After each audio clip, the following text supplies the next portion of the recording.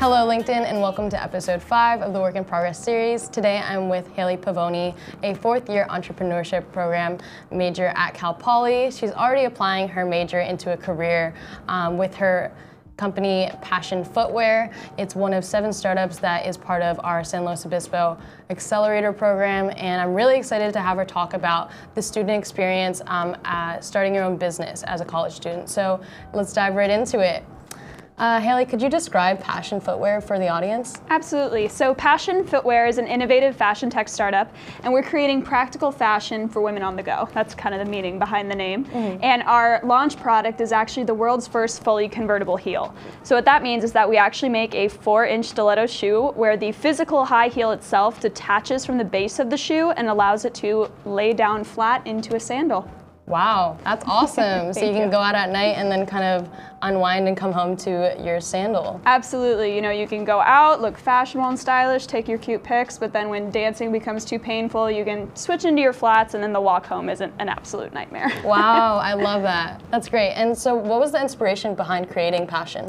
So the inspiration is a little bit extreme, actually. I was at my sorority spring formal in 2016, and I always wear 6-inch stilettos to formal events. It's just kind of my style. Yeah. But as usual, I was not able to dance in them. So when I wanted to hit the dance floor, I took them off, was just, you know, making my moves barefoot. Yeah. And unfortunately, as part of being barefoot goes, I opened myself up to injury and was actually impaled through the foot by another girl's stiletto who stepped on me out on the floor. Yes. Wow. So it was a little bit extreme, but in the entrepreneurship department here, they always say that physical pain makes the best products. And as I was sitting there really feeling that physical pain, I thought, you know, there's got to be a product that we can build around this. Yeah. Started looking into the market a little bit more and realized that although not every girl is necessarily impaled, most girls have dealt with various high heel struggles and injuries throughout their life, and that this product is the perfect solution.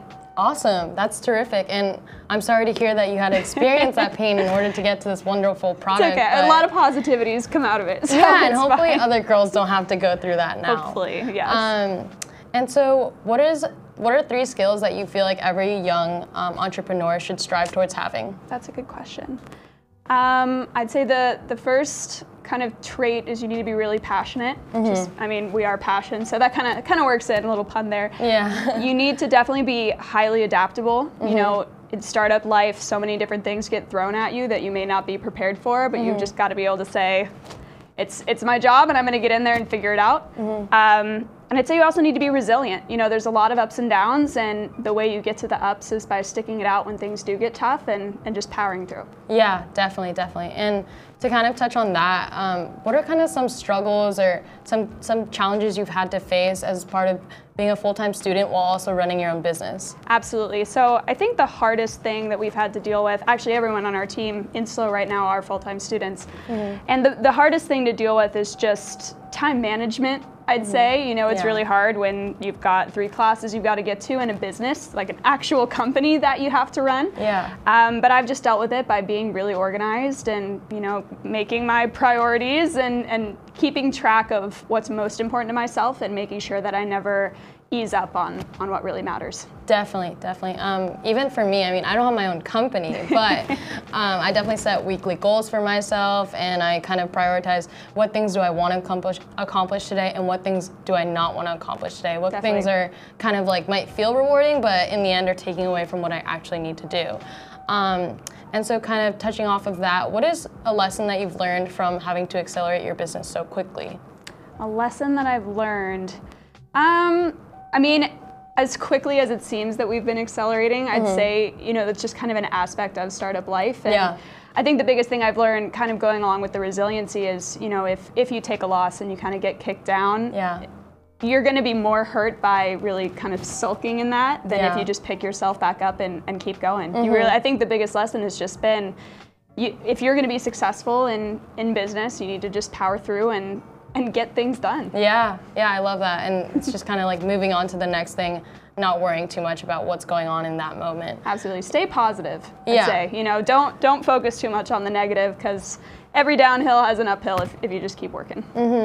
Absolutely. So I can definitely relate to that. When I came into college, I knew right away I wanted to be an entrepreneurship major, and I've always wanted to be an entrepreneur. Both my parents are entrepreneurs, so I grew up, really liking that lifestyle and liking the idea of having something that was my own, but never had any idea what that was going to be. And I'm just as surprised as everyone else. It turned out to be convertible high heels.